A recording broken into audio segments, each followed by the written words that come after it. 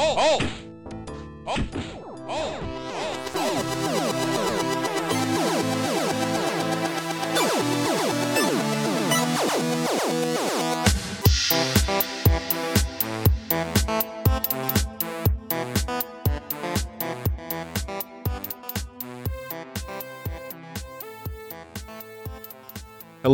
and welcome to the Page to Pixel podcast. I am your host, Reed Jolan, and joined with me is Jeremy. Say hello, Jeremy. Hi there.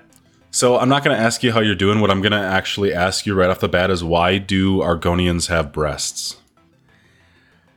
Well, I have watched a 15-minute YouTube video about this in preparation for this episode, and there are three prevailing theories.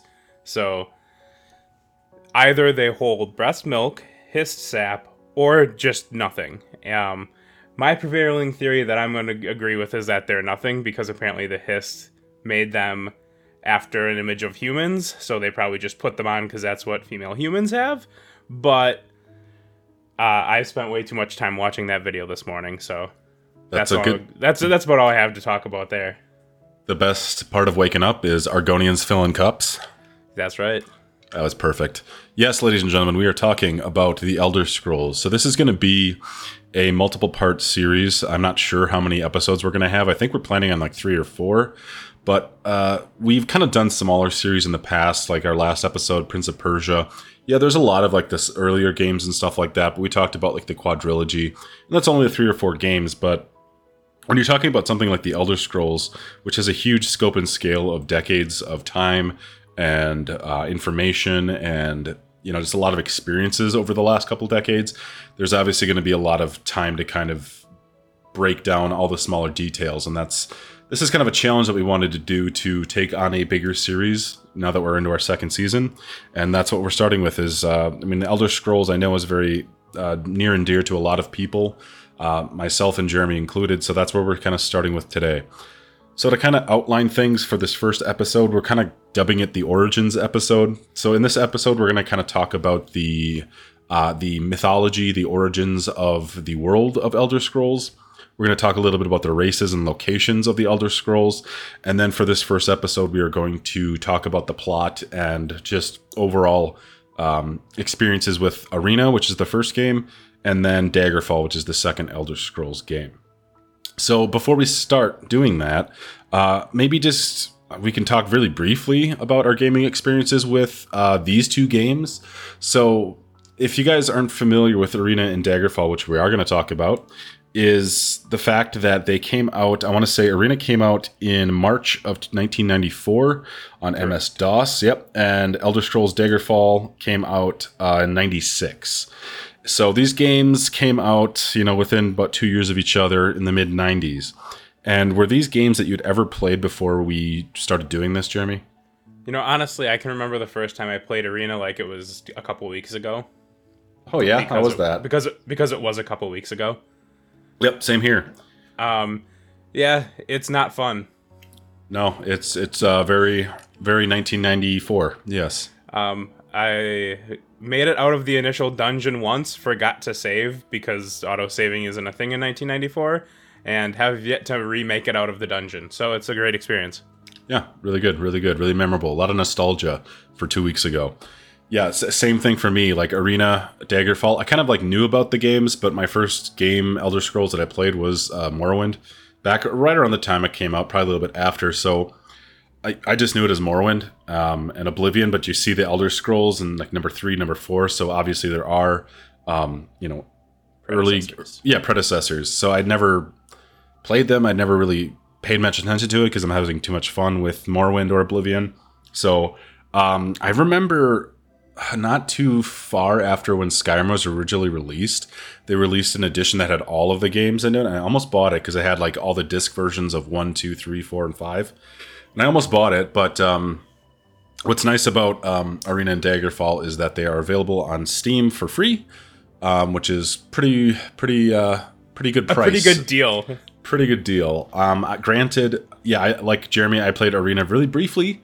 It is very difficult to kind of go back to. I'm sure there's a modding community out there that has made it a bit better to play. I did play Daggerfall a bit. I did play Daggerfall Unity, to be more specific, which is this ongoing project that a lot of people are spending their time on, essentially rebuilding or remodifying Daggerfall in the Unity engine and adding a lot of mods and stuff like that. So I downloaded this mod package, and it really kind of changes a lot of the smaller and larger issues with Daggerfall. And I was playing that for a bit and actually really enjoyed it. Yes, it's very janky still, but it does kind of really remind me a lot of Morrowind. So yeah, that's really our experiences with these games. Is we kind of knew about them a little bit, but in terms of like diving into it, this is the first time we've ever had the opportunity to. Do you want to talk a little bit more about your general impressions of these first two before we get into the lore here? So what I noticed right away when I started Arena was it was very reminiscent of a game called Might and Magic 7 that I played a little bit growing up. Very D&D-esque. So it kind of just brought back some nostalgia of my, early teens, or late teens, I guess I should say. Very, very old school fantasy, and I don't know, I appreciate that art and style. When I was replaying Daggerfall, walking around the cities, some of the music that they had, even though it was probably 8-bit, not 16-bit, but it just had a very, really cool fantasy feel to it. Yeah, it felt very 1980s Dungeons and Dragons. Yes. And that's one of the things that is, if you're a fan of D&D, it would probably stand out to you about these games, is that the early history of Bethesda, to kind of talk about it just briefly, was founded by Chris Weaver, 1986, I believe. And they originally started off building physics engines for like sports games. Their first game was called Gridiron, and then they made a Wayne Gretzky hockey game. And then after that, they started doing a little bit more in-depth work. They did a adaptation of Terminator. And then what was nice about this whole process is that the team at Bethesda were able to kind of get together and have weekly D&D matches, I guess. matches. D&D plays, they'd be playing it together. So they were all kind of nerds in the fantasy sense. And I think a lot of that you can see as a major influence in especially the first two games. It's very much your prototypical sword and sorcery, elves and sorcery. And it's cool. It really is cool if that's your sort of thing. Yeah, that being said, let's see. Talking about Arena just a little bit, wasn't initially supposed to be this huge fantasy world. I don't know if you saw the same videos I did or read the same stuff that I did, but Arena was originally supposed to be just like a gladiator fighting game, where you would essentially kind of go from town to town with your troop of gladiators, essentially just fight. It would be, just simulating combat.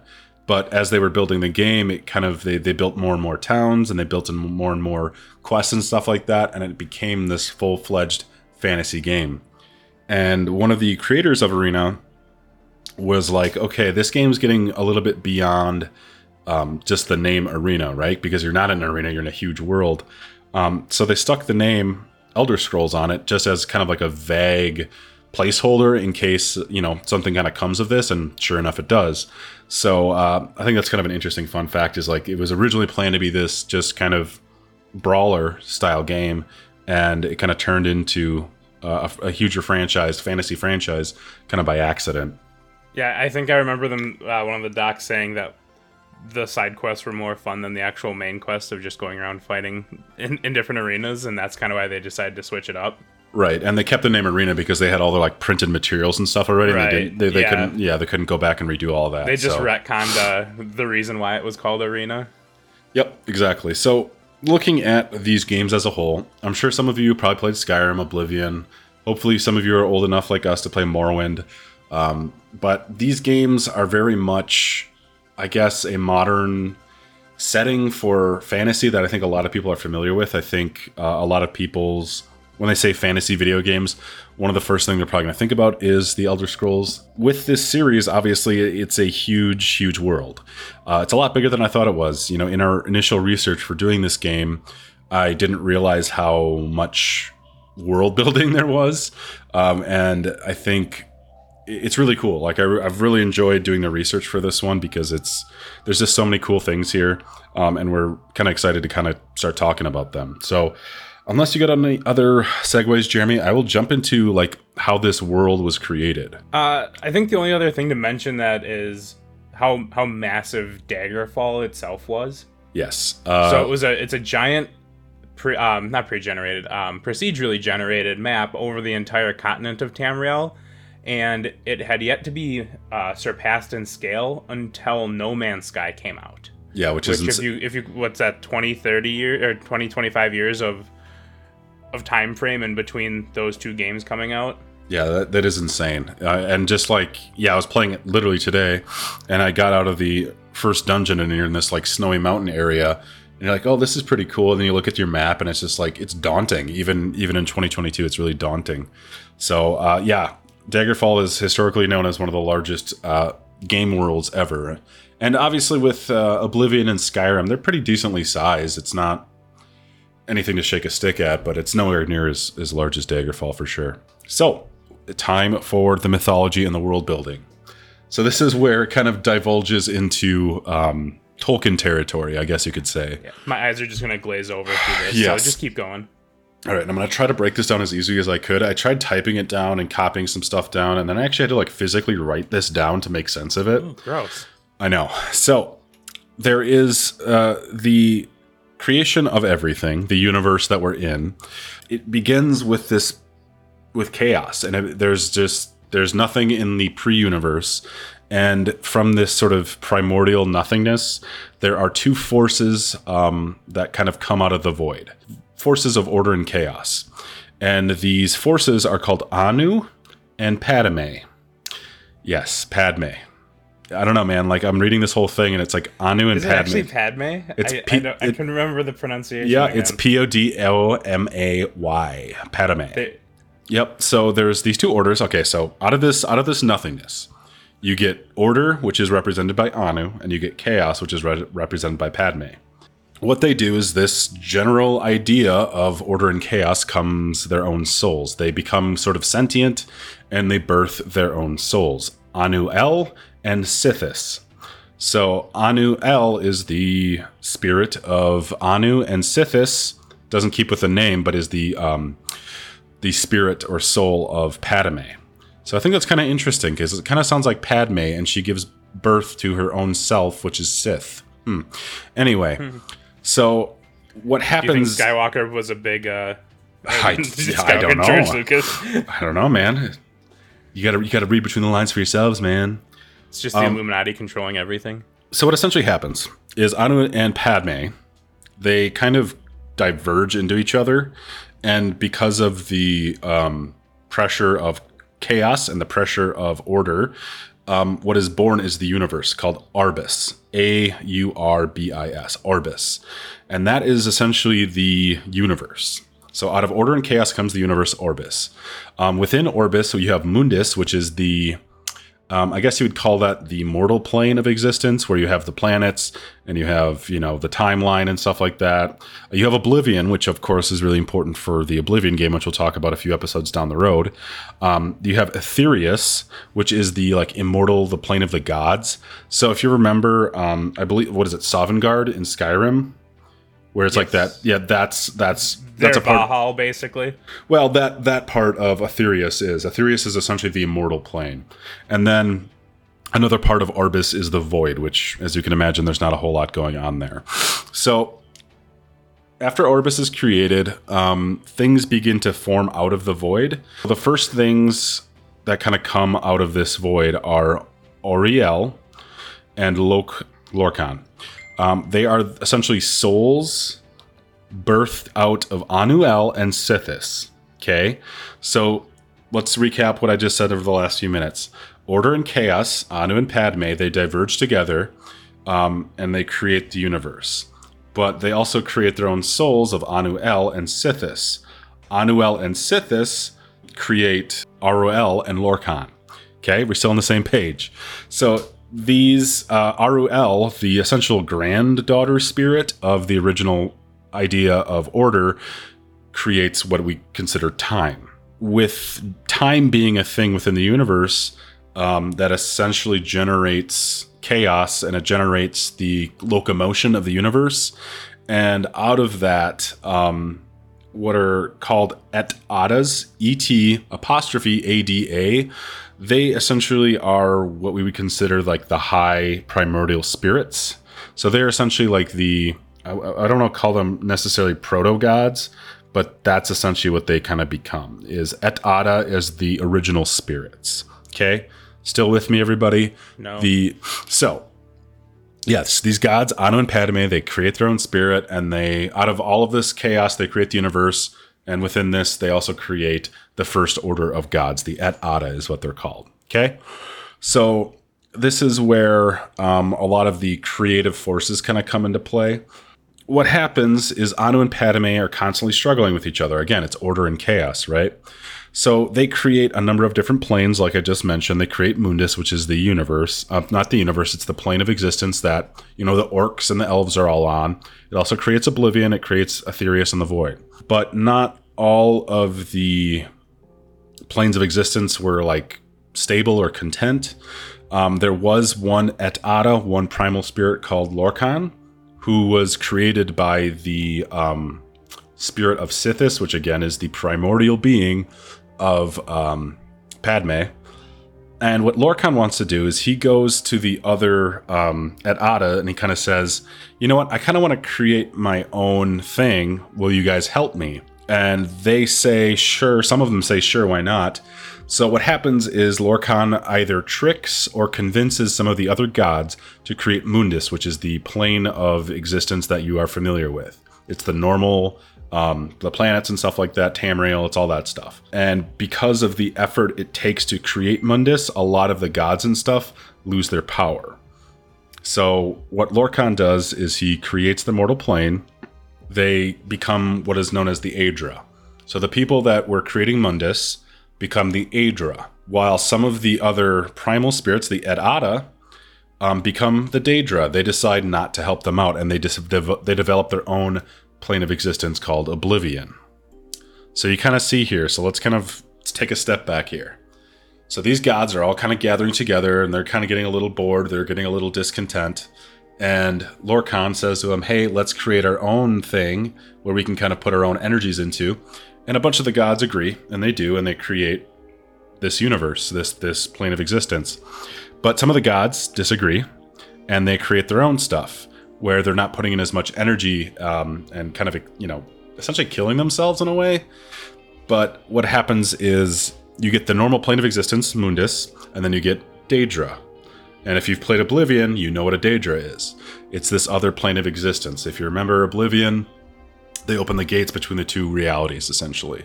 So as I was just saying, the Aedra gods essentially create the mortal plane. But what happens is they realize that they're giving up parts of their being, and they're essentially drained to a lower status. But the creation of the creation of the other plane of existence that the Daedra are responsible for doesn't drain them as much. So that's why you sort of see how, if you're familiar with Oblivion, I'm sure you remember going into the Oblivion gates, how everything just looks kind of twisted but somewhat similar. It's because, just imagine as if God had a plan for what they wanted Earth to look like, but, Lucifer had his planet and he did whatever he wanted with it. It's kind of like that. It's kind of evolved on its own terms depending on, like, the background there. So a lot of the gods departed the mortal plane of Mundus before it was complete. Chief among these was Magnus, the architect of Lorkhan's plan. So Magnus is really important because he's essentially the creator of magic in the world of Elder Scrolls. He's more or less the one that bestows the magical ability within Mundus. So his departure actually opens a hole in the barrier between the planes of existence, allowing magic to kind of come into the mortal plane of Mundus. Not all of the gods decide to leave Mundus. They don't decide to leave our plane of existence. But what actually happens is those gods that decide to stay become the 8 divines. Now are you kind of catching up with it, Jeremy? You remember those names? So a lot of the these gods that decide to stay in Mundus, they become the gods and patrons of the inhabitants of this realm of existence.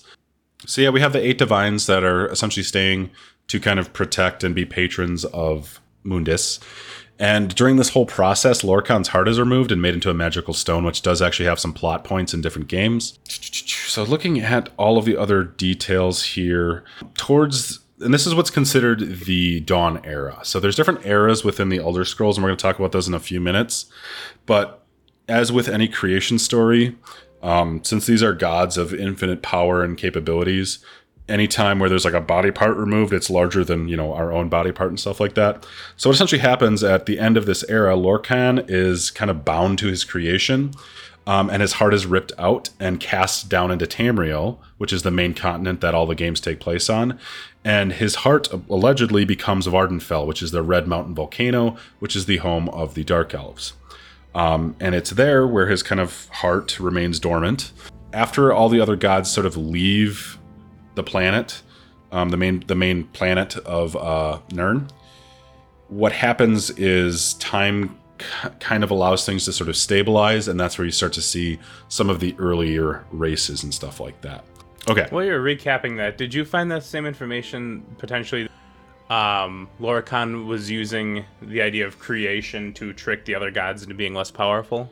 Yeah, and that's one of the things that I kind of ran across when I was doing this is like it depends on what source you look at within the game. So that's the biggest thing. So jumping back to the Daedra really quick, as I kind of mentioned before, some of the Et Ada, which are like the main primal gods, they didn't want to give up their spirit, and they wanted to kind of focus more on Oblivion, which is the other realm of existence. They didn't really care about the mortal plane, so they really put a lot of their effort into Oblivion and the other Daedric realms, which would become. So to break everything down here, let's just kind of do this. So if you're really confused, you can just kind of focus on this part. So to recap everything, there are two forces at the beginning of everything, order and chaos.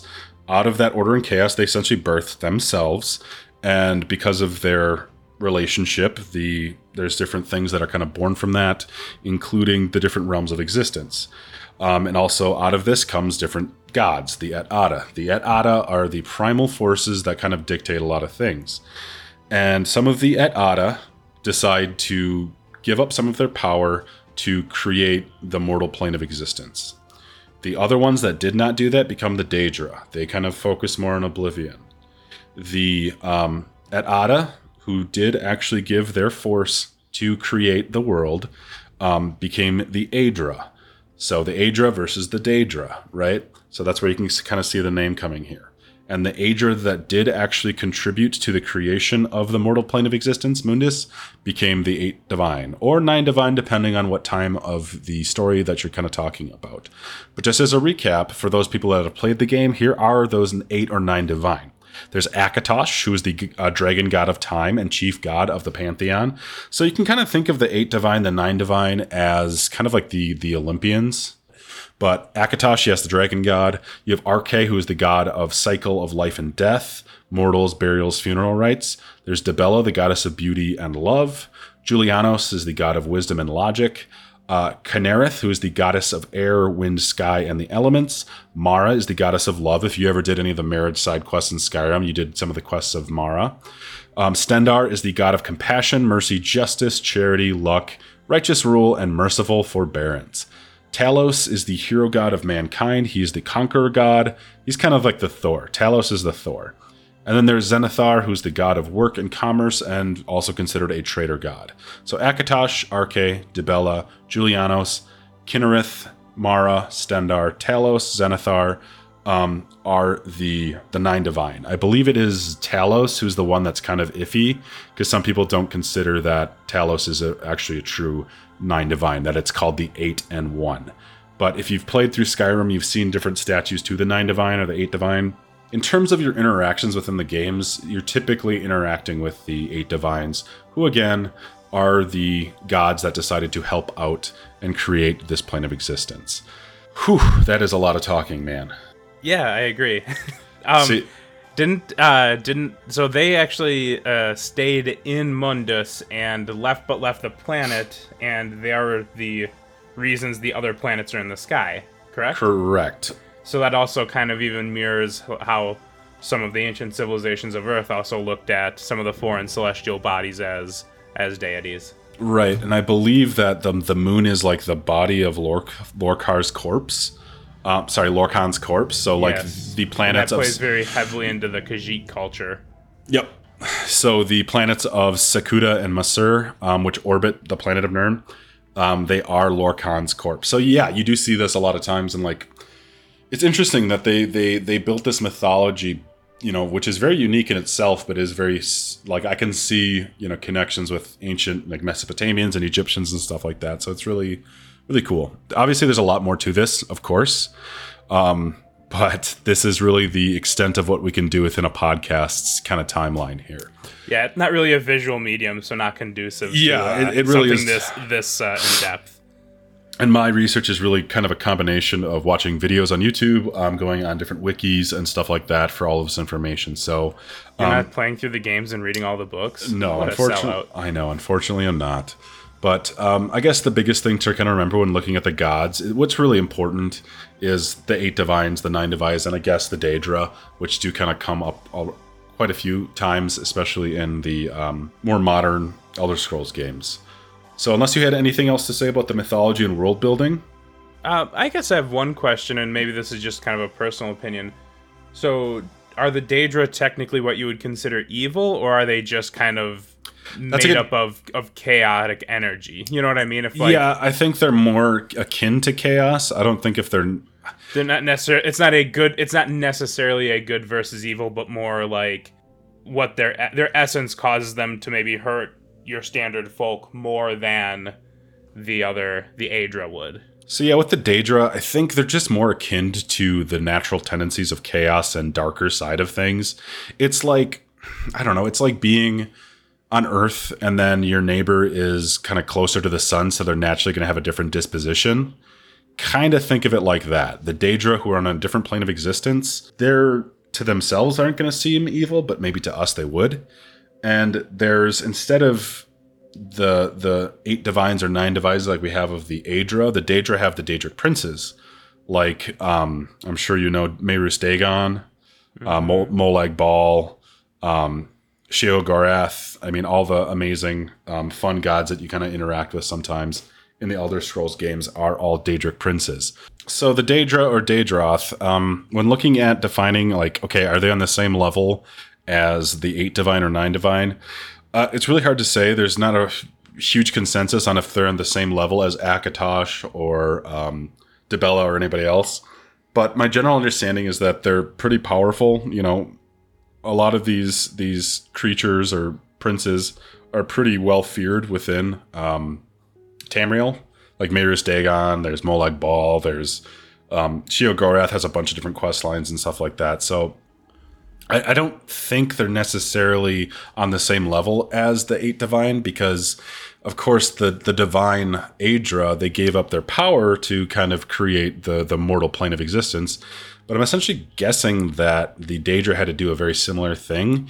And as maybe like high-ranking demons in like the Christian myth. Yeah, that's a good way of putting it. It's not so like not just your run-of-the-mill like Crossroads demon, but something like a Baal or right, and that kind of thing. Right, and I think with obviously as the plot goes, they're always thwarted, right? They're always banished or whatever else to their realm again. So maybe they aren't necessarily as powerful. And of course, in the ending of Oblivion, that's when what's the name of the Sean Bean character in Oblivion? God, what's his name?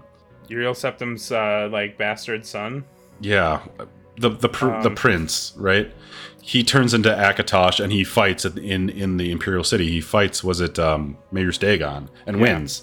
So it kind of could be a chess match or a tug of war, but I think typically the Aedra kind of win out. I don't know if it's because they have the power of good on their side or what it is, but that's a lot of conversations about gods and stuff like that. But if you're familiar with the game, looking at other Daedra, like the Atronachs, where it's like the flame summons and the frost summons, that's all Daedric stuff. So like neuromancers and conjurers, they're able to kind of conjure lesser Daedra. So it's kind of a cool thing the more you think about it, because when you're playing the game, it's one thing. But when you actually look at like how you're able to do that and how it's crossing this plane of existence, that's pretty cool to think about. His name is Martin.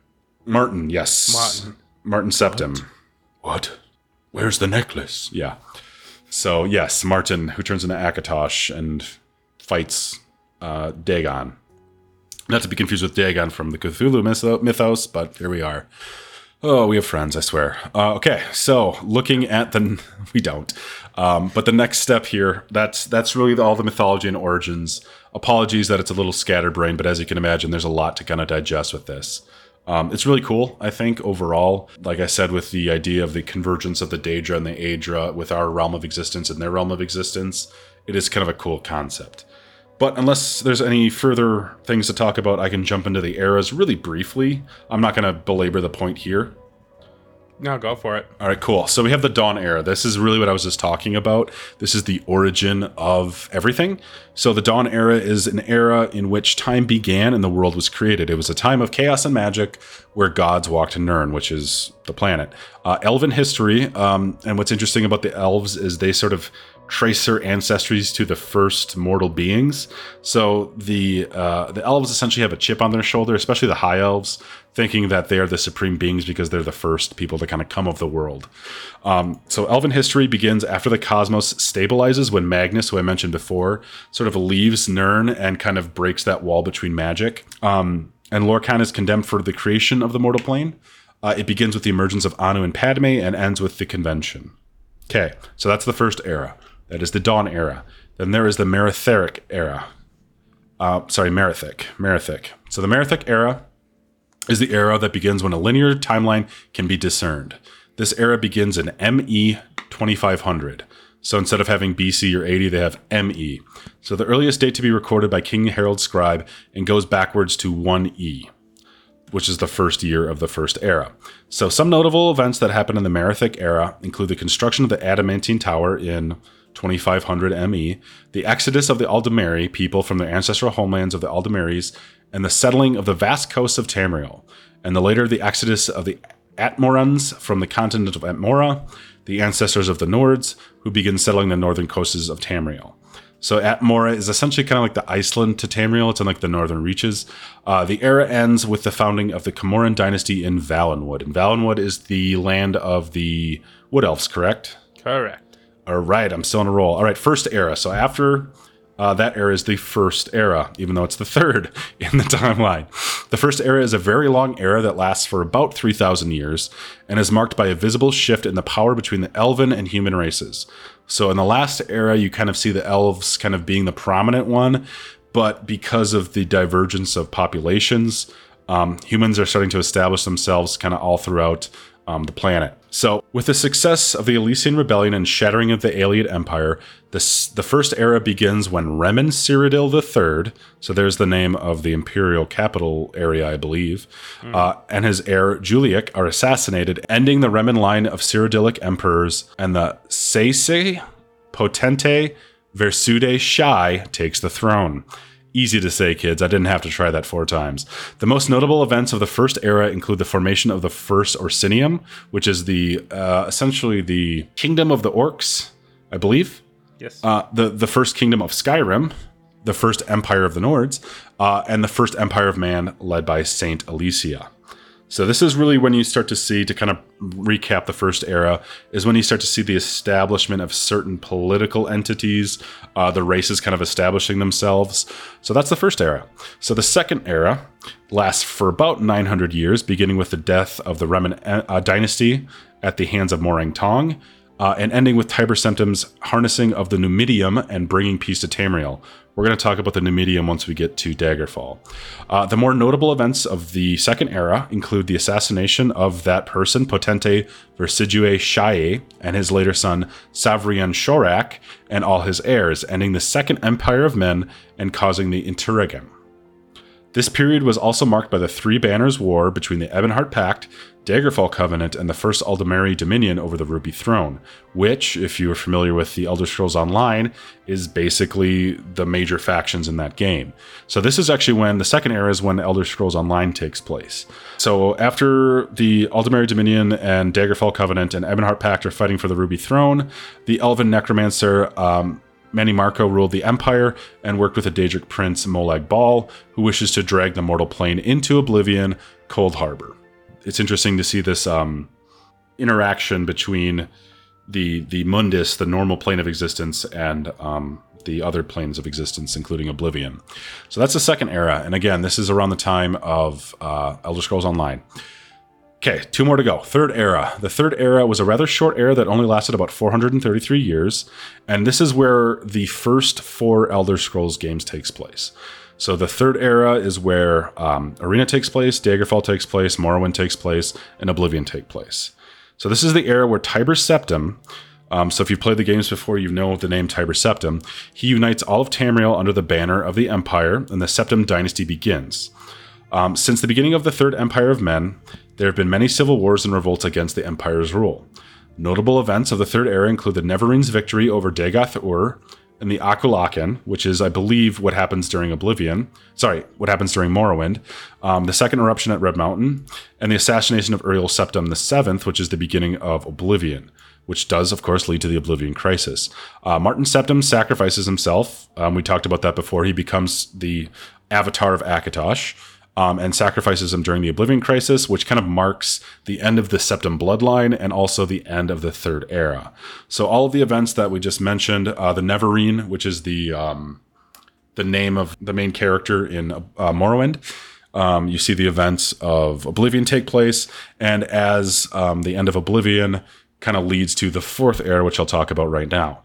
So the Fourth Era begins once Martin dies, the Septim bloodline, it kind of shrivels up, and it marks the rise of the Thalmor. So if you played Skyrim, you're pretty familiar with the Thalmor, and the establishment and rise of the Third Aldmeri Dominion, as well as the Great War within the Third Empire. The last known year of the Fourth Era is 4E201, the year in which the Dragon Crisis occurs and the last Dragonborn rose to combat the World Eater Alduin. So this is where you see Skyrim, essentially, right? So I knew this playing Skyrim, that it did take place a couple hundred years after Oblivion and Morrowind. The first 4 Elder Scrolls game take place in a period of about 400 or so years, and then about 400 years after that era is the era of Skyrim. So that, again, is just a really brief summary. There's a lot of stuff in there that we're probably going to flesh out as we talk about these individual games. But a lot of the stuff that we're going to be talking about today is really going to be centered in that Third Era period. So, anything else to say before we kind of jump into the first game in this collection, which is Arena, Jeremy? Yeah, are we going to talk about how the races settled the Tamriel? Oh, yeah, we should talk about the races and the... we should. Let's talk about races. Let's talk about race. Not enough people do that enough. So before any of the elves or humans came to Tamriel, there were 2 of the playable races that we know that are native to Tamriel. You have the Khajiit and the Argonians. The Khajiit are a cat-like folk. Interesting enough, were you aware of this, Reed? But what type of Khajiit you are is based on the lunar cycle of the moons at the time of your birth. Yeah, I was listening to one of the Elder Scrolls podcasts, and they were talking about how the Khajiit have like a ruler depending on the cycle of the moon. Everything's related to the moon, which is really cool, and they think that everyone's favorite commodity in Morrowind, moon sugar, is like the essence of the actual moon. It's so cool. Right. So you could be born from a tiny little ocelot to an actual bipedal, normal humanoid-looking Khajiit that everyone knows and loves today. Mm-hmm. Just an interesting tidbit. And then the Argonians are from the Black Marsh area. They were made by the Hist, which basically took the reptiles of the area and converted them into their bipedal humanoid figures. Were the Hist like a natural force? Were they wizards? What are the Hist? Hist are sentient trees, so they would also kind of technically be considered a race native to Tamriel. So they're swamp ents, is what you're saying. Essentially, yeah. And then the Hist basically use the Argonians to kind of protect them, and their society and religion is basically purely formed around the Hist. Got it.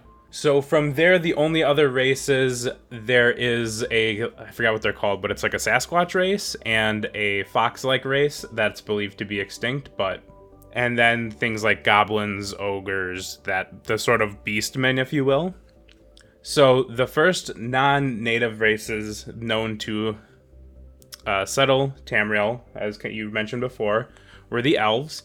They first settled in the Somerset Isles. From there, they began to slowly kind of expand the areas around. They went to Valenwood, which would eventually become the High Elves, and then Cyrodiil, which would be the Aelids. And they ruled Cyrodiil for a while until there was a human slave uprising which kind of overthrew and just destroyed their civilization, and any remaining one of the Ayleids would have went back and just kind of dissolved into the other elven races. And that's why when you're playing Oblivion, all those Ayleid ruins are essentially from those people. So this would be around the time of the first era. The first age. Yep, correct. Cool.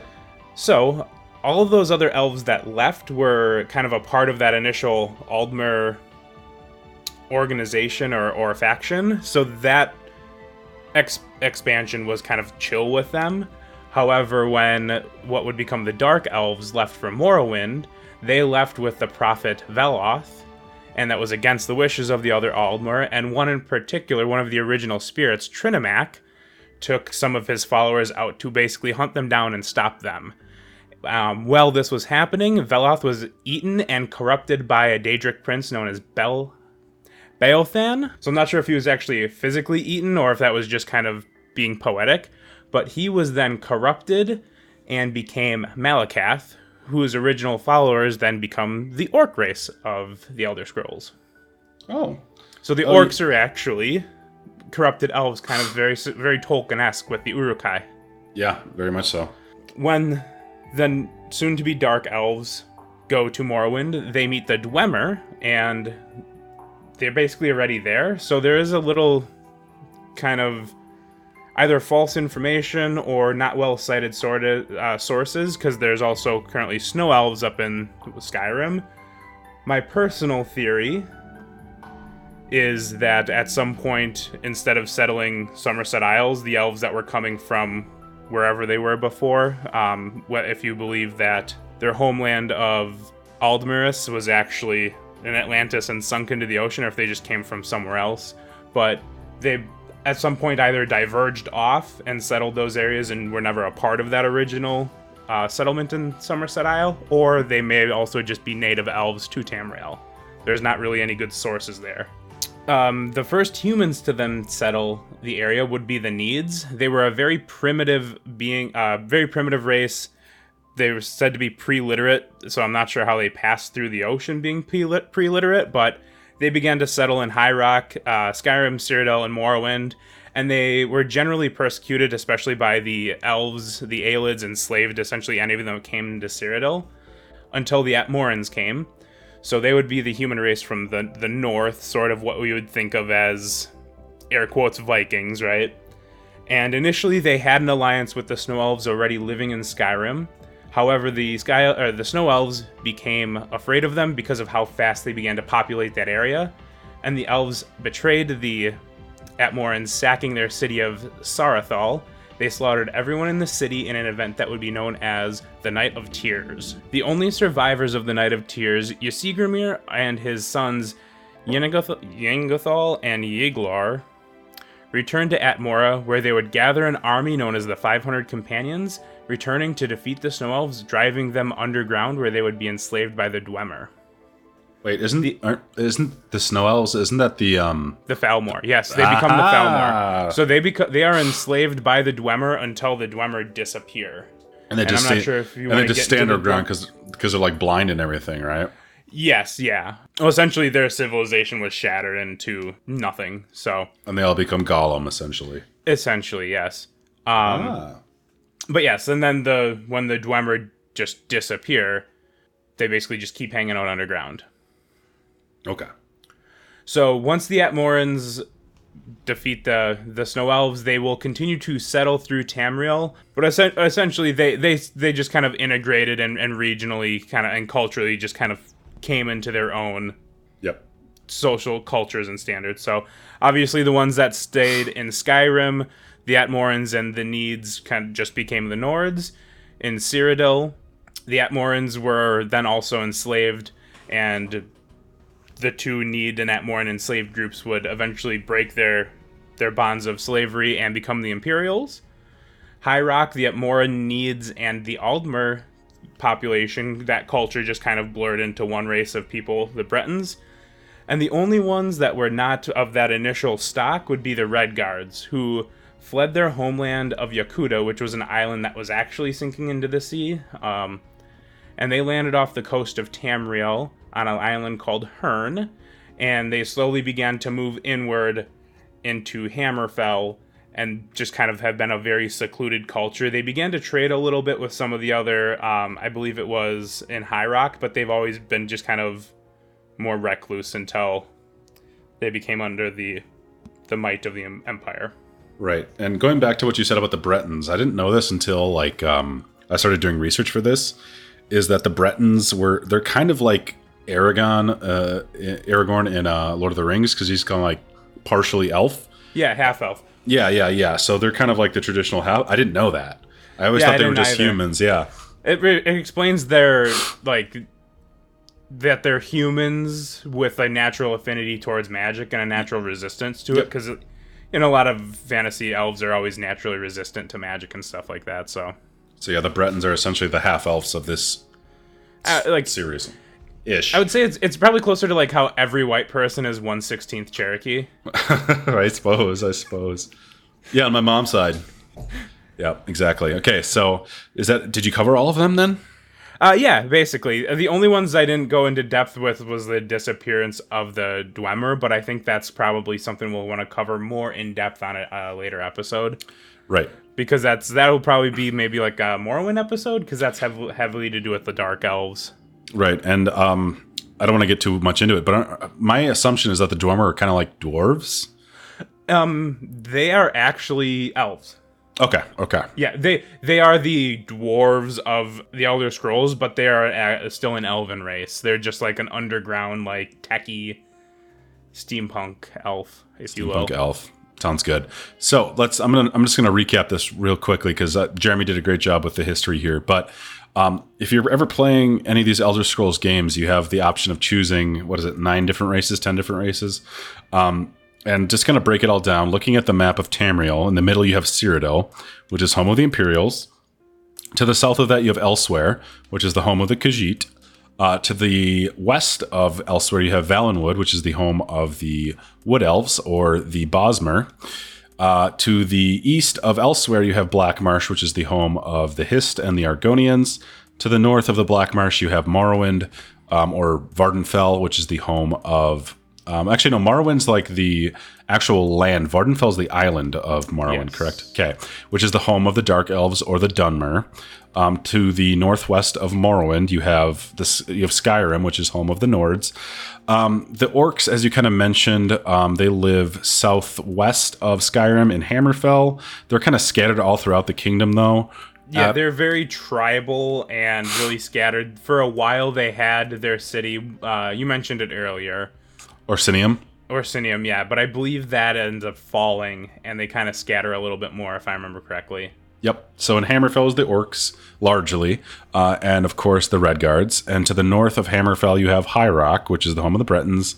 And then in the southwestern portion of Tamriel, on an island with boats and jet skis, you have the High Elves. And what's interesting, I didn't really kind of make the correlation until I did this research, of course, is that all of the elves have the suffix of mer. Right, Merca. So the High Elves are called the Altmer, right? Altmer.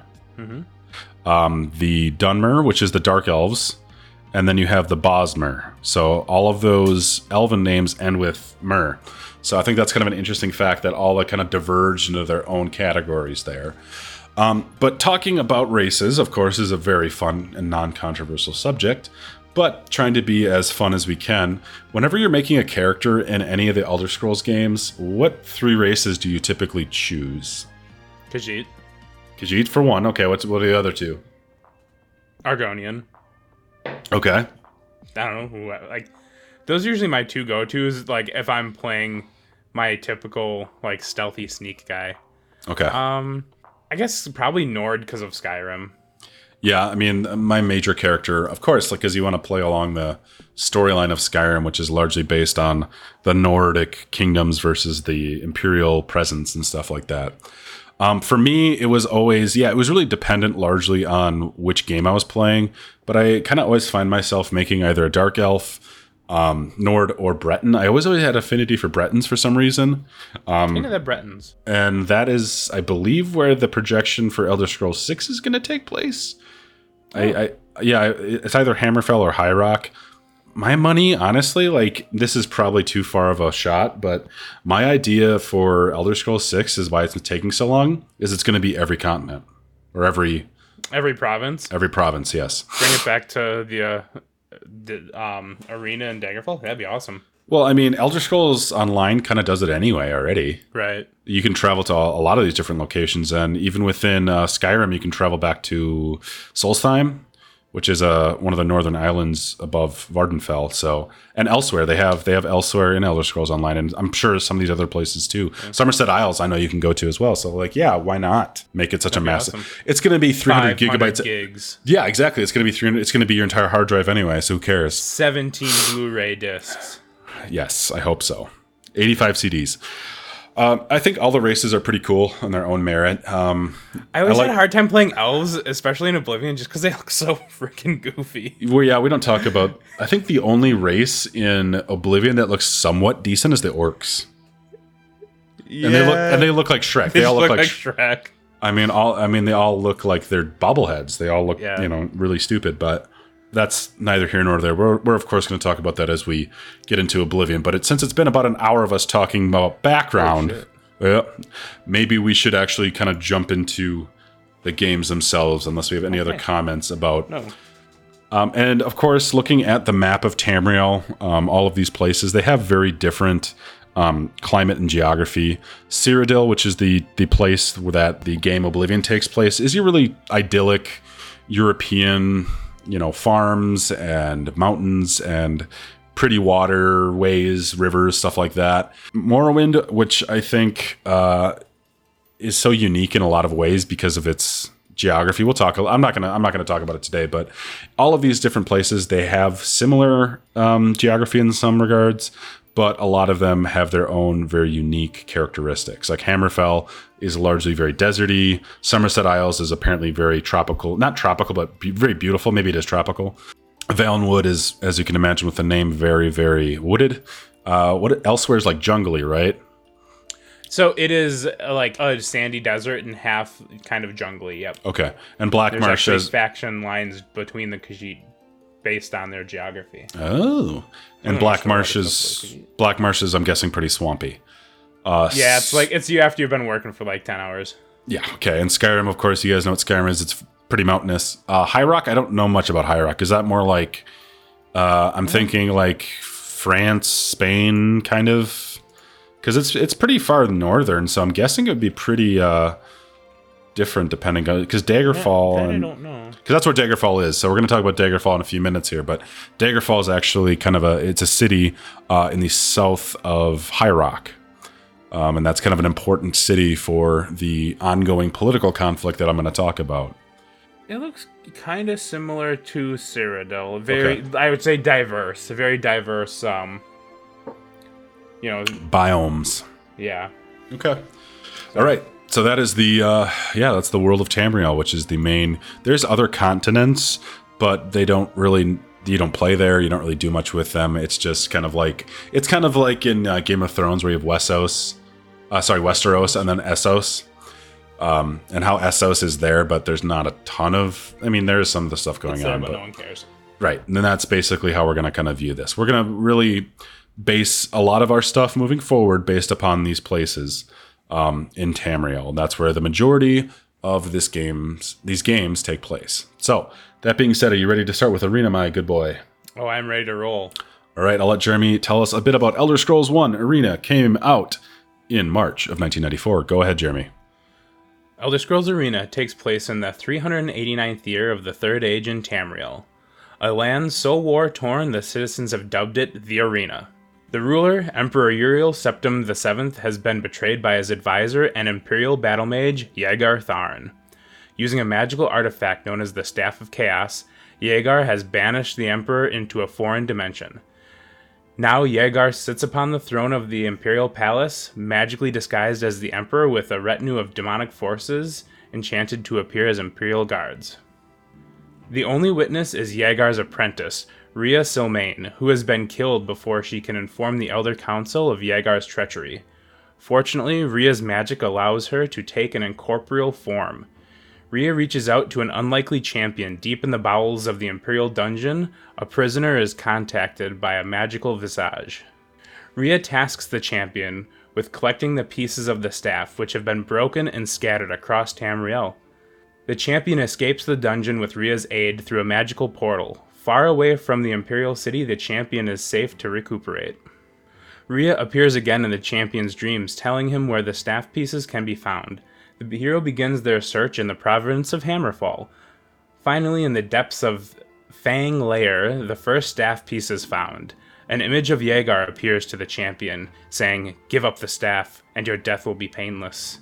When the champion declines the offer, demons appear and attack the champion. With the demons slain, the champion is free to continue their quest, finding pieces in the Labyrinthina in Skyrim, Elden Grove in Valenwood, the Halls of the Colossus and elsewhere, Crystal Tower in the Somerset Isles, Crypt of Hearts in High Rock, Mirkwood in Blackmarsh, and Doggoth Ur in Morrowind. With the staff whole again, Rhea appears to the champion with her final task. The Jewel of Fire in the Imperial Palace has been imbued with the power of the Staff of Chaos. It holds Yagar's life force and the ability to free the Emperor from his dimensional prison. Rhea uses the last of her power to magically disguise the champion, allowing them to sneak past the guards of the Imperial Palace. The champion sneaks past the palace guards, though in the heart of the palace, Yagar's minions are not fooled by the illusion, forcing the champion to fight their way to Yagar. Trapped in the palace, Yagar is forced to fight the champion. While critically wounded, Yagar erects a magical force field. The champion takes advantage of the opening and slams the Staff of Chaos into the Jewel of Fire. Yagar looks on in horror, realizing his mistake, shouting, "You must not! That jewel holds my life force!" Yagar melts away as the staff opens a portal, freeing the Emperor and an Imperial Guard. The Emperor thanks the champion and dubs them the Eternal Champion. Thus concludes the events of Elder Scrolls Arena. You know what that plot reminds me of? Literally the first D&D campaign anyone everywhere in any universe has ever played. Yes, but more specifically, like the Icewind Dale books. Yeah. Like the Drist, Duerden stories. Just very like typical D&D.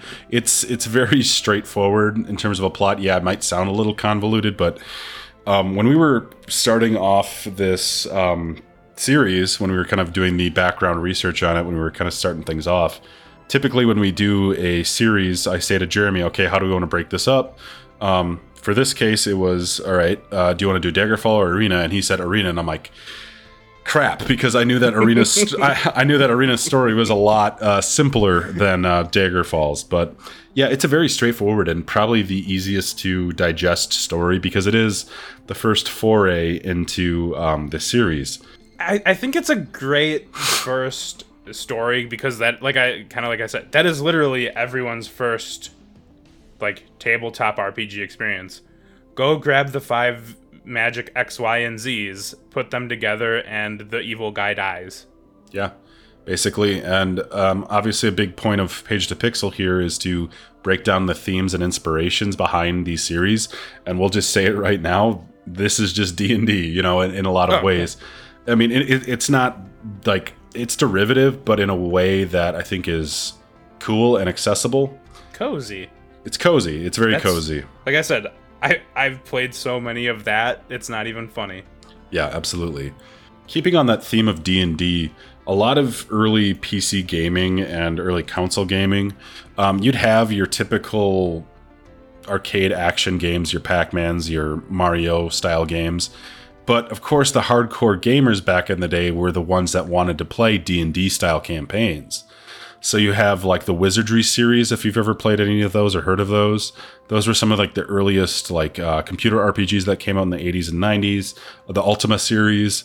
They actually made a couple like D&D specific, like Pools of Radiance, I remember was one of the games. So back in like the 80s and early 90s, a lot of PC players, at least in the United States, the hardcore players would be more drawn to RPGs, and Bethesda was trying to kind of tap into that market with this new IP, and it was largely successful. I know with Arena and Daggerfall after the releases, because you don't have digital platforms quite yet, they did updates and they did like remastered versions and stuff like that where it kind of ironed out some of the bugs. But I just think about a lot of those early RPGs on the PC and how like brutally tough they are to kind of get into. I remember being a kid, and my babysitter had a copy of Pool of Radiance, which was an old school RPG on the NES, and she also had Ultima. And I remember trying to play those, and I'm like 4 or 5 years old, and I am just like, I'm just lost. You know what I mean? Were those text based, or were those still? No, they were graphically designed. They had graphic characters and stuff that you could interact with. But have you ever played a text based? I've never played one. I'm kind of just I briefly, like when I go to the Midwest Gaming Classic, they have all those computers set up with like what is it, Zork? I believe it is. Yeah, that's one of them. Yeah, I've played them a little bit, but no, it's. Those, I think a lot of the ones I'm talking about are actually have some graphical representation, whether if it's just plain 2D sprites on a static image, or if it's, it really depends on the game. And obviously as technology got better, so did the game quality. But Arena is just a really good example of this continuing in the early 90s.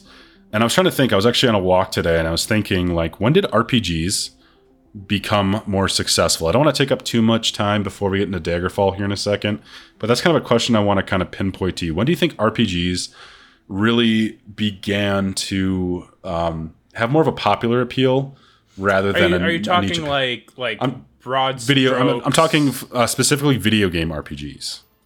So Western, Japanese, any of that stuff.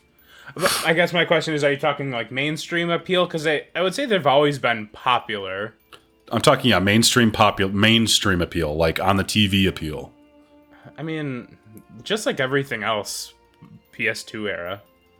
Yeah, I was thinking, I'm looking back on it. It seems like that's kind of the go-to is just like that's the era when things it became slightly more okay to be nerdy. Yeah. Exactly.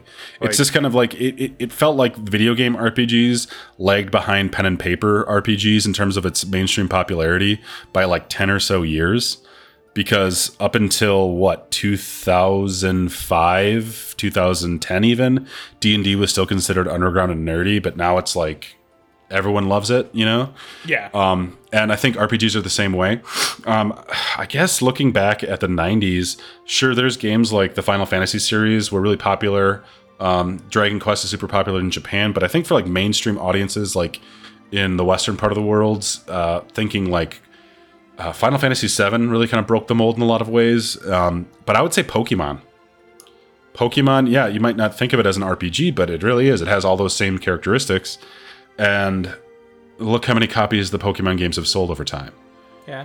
And how it, I probably would not be as interested in some of those other RPGs to come in the future years if it wasn't for Pokemon kind of opening that door in a lot of ways. And I think Final Fantasy, Pokemon, I guess Chrono Trigger, some of those other RPGs in the 90s kind of set the tone. But yeah, like you said, the PS2, PS3 era, when you're getting a lot more Final Fantasies and other really good, solid RPGs kind of coming through the pipeline.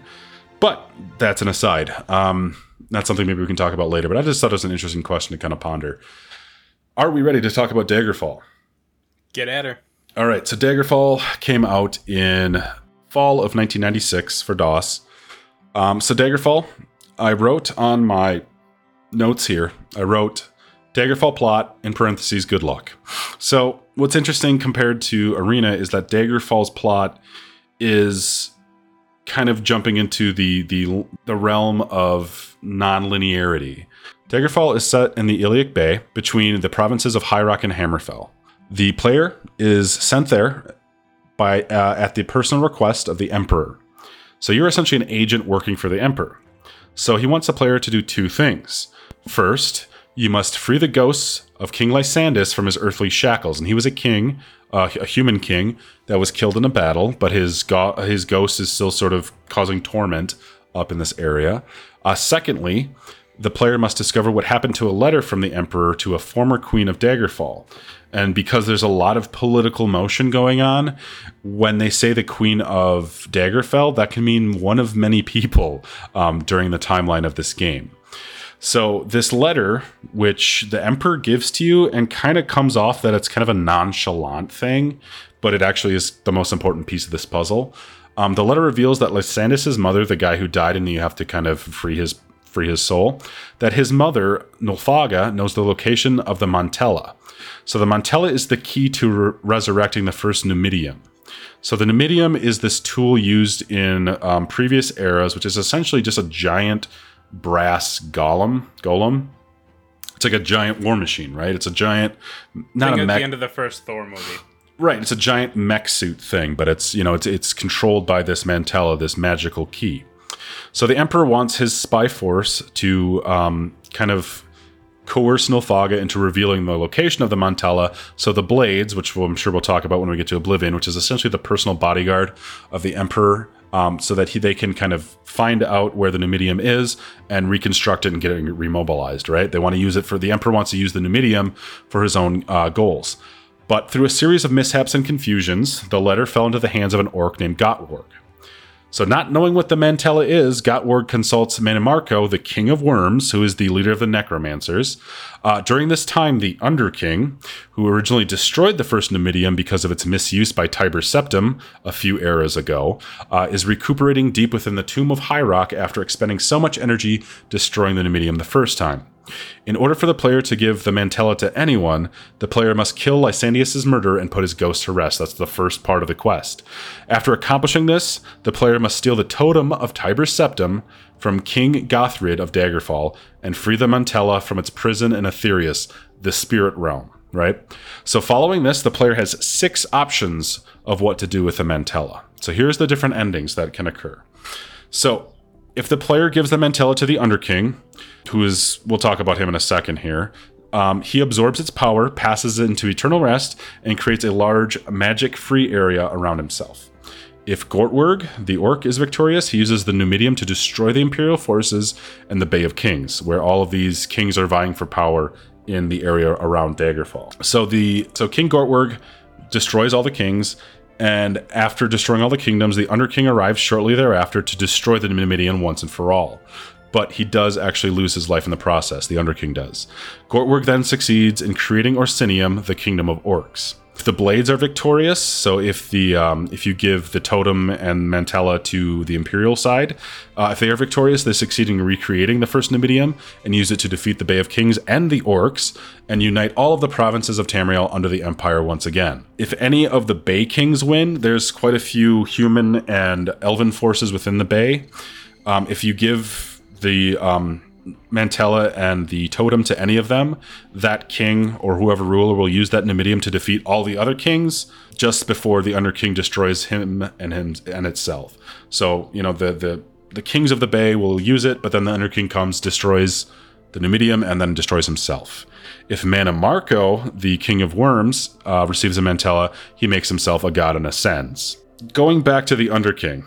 So the Underking is one of the options that you can kind of give the mantella for. And his real name is Zurin Arctus. And essentially, he is why the Numidium was created in the first place. He was ancient magician, ancient powerful person within the Empire who created this. He created the Numidium. And to power it, he used his own soul. He used a part of his soul to power this.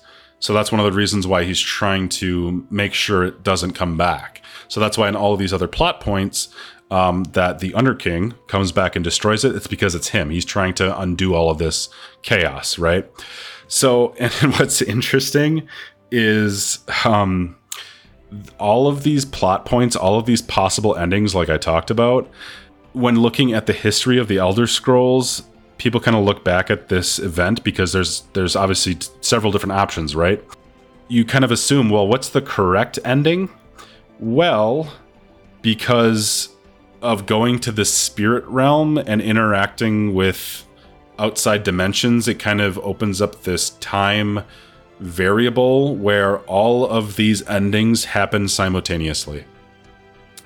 So the orcs get it, the kings get it, the Underking gets it. So all of the endings I just told you, chronologically, canonically, they all happen at the same time. Makes sense if you don't think about it. Yes. So if you're wondering why we're kind of struggling with this stuff, it's because a little bit of it we don't understand ourselves. Looking at the canon of this entire story, all of these events actually do happen. So it's not like, oh, this is the right ending because this is what the plot line. No, all of these actually are the right ending because they all happen to take place because of this space-time continuum issue. Can I say one thing about the Underking? Yeah. So if you look at the cover of Daggerfall, you'll see this like That's him, yeah. skeletal being, sort of lich-like. Yep. And I think it's a really cool sort of artistic take on him because he looks balls-ass evil. Yep. But he's actually a good guy. Yeah, he's just like... His primary goal is just to die. Yeah. He just wants to finally be dead. But he will also destroy the Numidium. You know what I mean? Like, it's an interesting sort of dichotomy they play between, like, he looks super evil, but he's actually probably the most benevolent person in this story. Yeah, because he doesn't have, like, ulterior motives. He's like, yeah, I just want to rest because I saw what this thing did before. Oh, wait, you guys are trying to resurrect it? Don't do that, like... No, don't. No, don't. So I guess it kind of... now that you kind of mention that, now that I think about it, it kind of shows how... You just can't judge a book by the cover. Well, yeah, literally. But how power corrupts and all of these petty kingdoms and powers that be are trying to mess with things that they shouldn't. And I think overall, like, the plot is a little bit more compelling than Arena. Absolutely. This is like the first game where it feels like, yep, this is Elder Scrolls, 100%. Correct me if I'm wrong, but isn't there also like a hidden faction system where you have to make the people like you in order to even have the option to give them the Mentella? Yeah, it's kind of like a reputation system, yeah. But it's like all hidden. Yeah. This Daggerfall is... I really wish I was my age right now when this came out, because I would be like just balls deep in this, because it's... Yeah, like this is like with Arena, I was watching it, I'm like, oh man, this is a bit cheesy, but when like Daggerfall, like it just felt oddly familiar because it feels so organic. I plan on finish playing it. Like that's how much I have like enjoyed the little bit I played. Like I do plan to keep playing it. Like I said, if you guys are ever curious in playing Daggerfall, and I'll send you the same files, Jeremy, for Daggerfall Unity. It's pretty easy to set up, like I said, and it's probably the best way of playing it because it's very... It's still, it's still 1996, but I think with a lot of the things that the amazing modding community has done have really made it a lot more, what's the term, quality of life improvements for sure.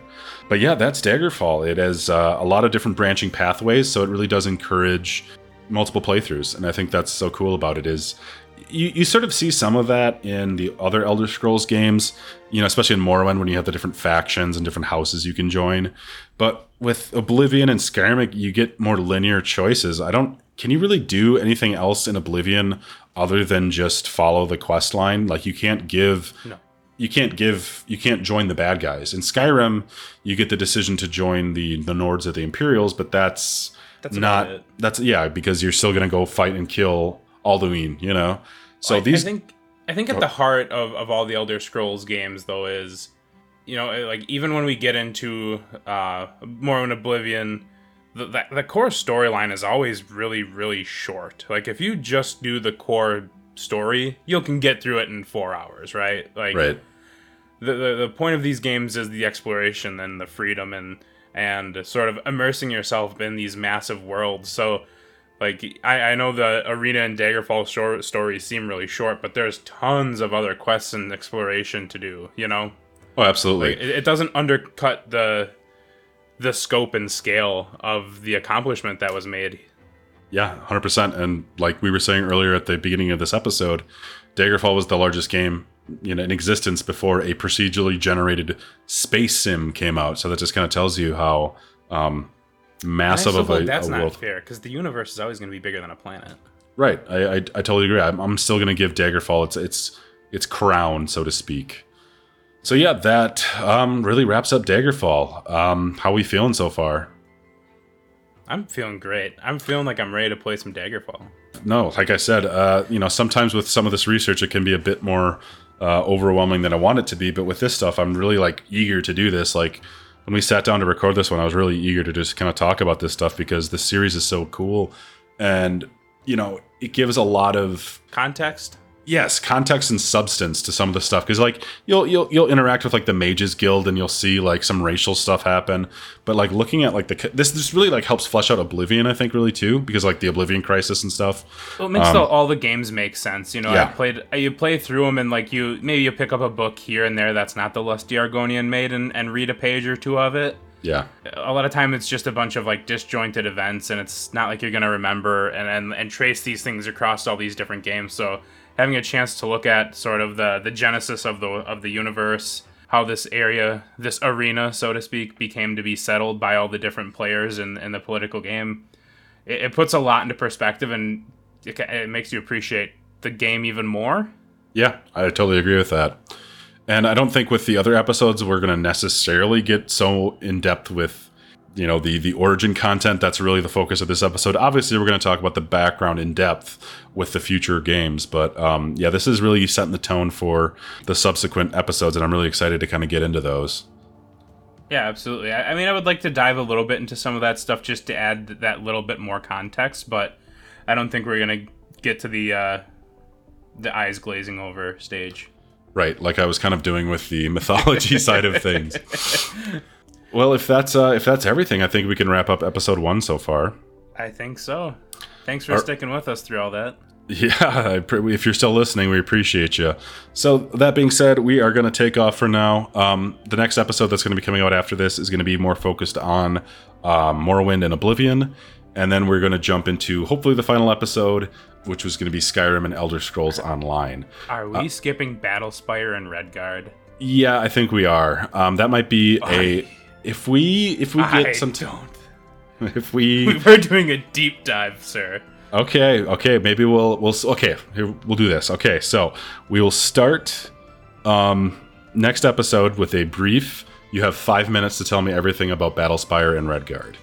And then we're going to jump into Morrowind and Oblivion. We will touch on them, but they are more standalone. They are not like this huge immersive. No, I watched gameplay of Redguard. I don't want to. Yeah. I don't want to play it. Yeah, but we have to. We're doing this for the peeps. So, yeah. That being said, ladies and gentlemen, we appreciate you guys coming along, staying with us. I hope you guys enjoy this series as it kind of develops over the course of this summer. So that being said, my name's Reed Jolan. Always, like I said, check us out on Spotify, Instagram, Facebook. We're all over the place. Wherever you get your podcasts, we're always going to be there. So, Jeremy, if you got anything fun to send us out with, do it now. Stop right there, criminal scum. That's right. That's all I have. That's perfect. All right, guys. We'll see you later. See you guys.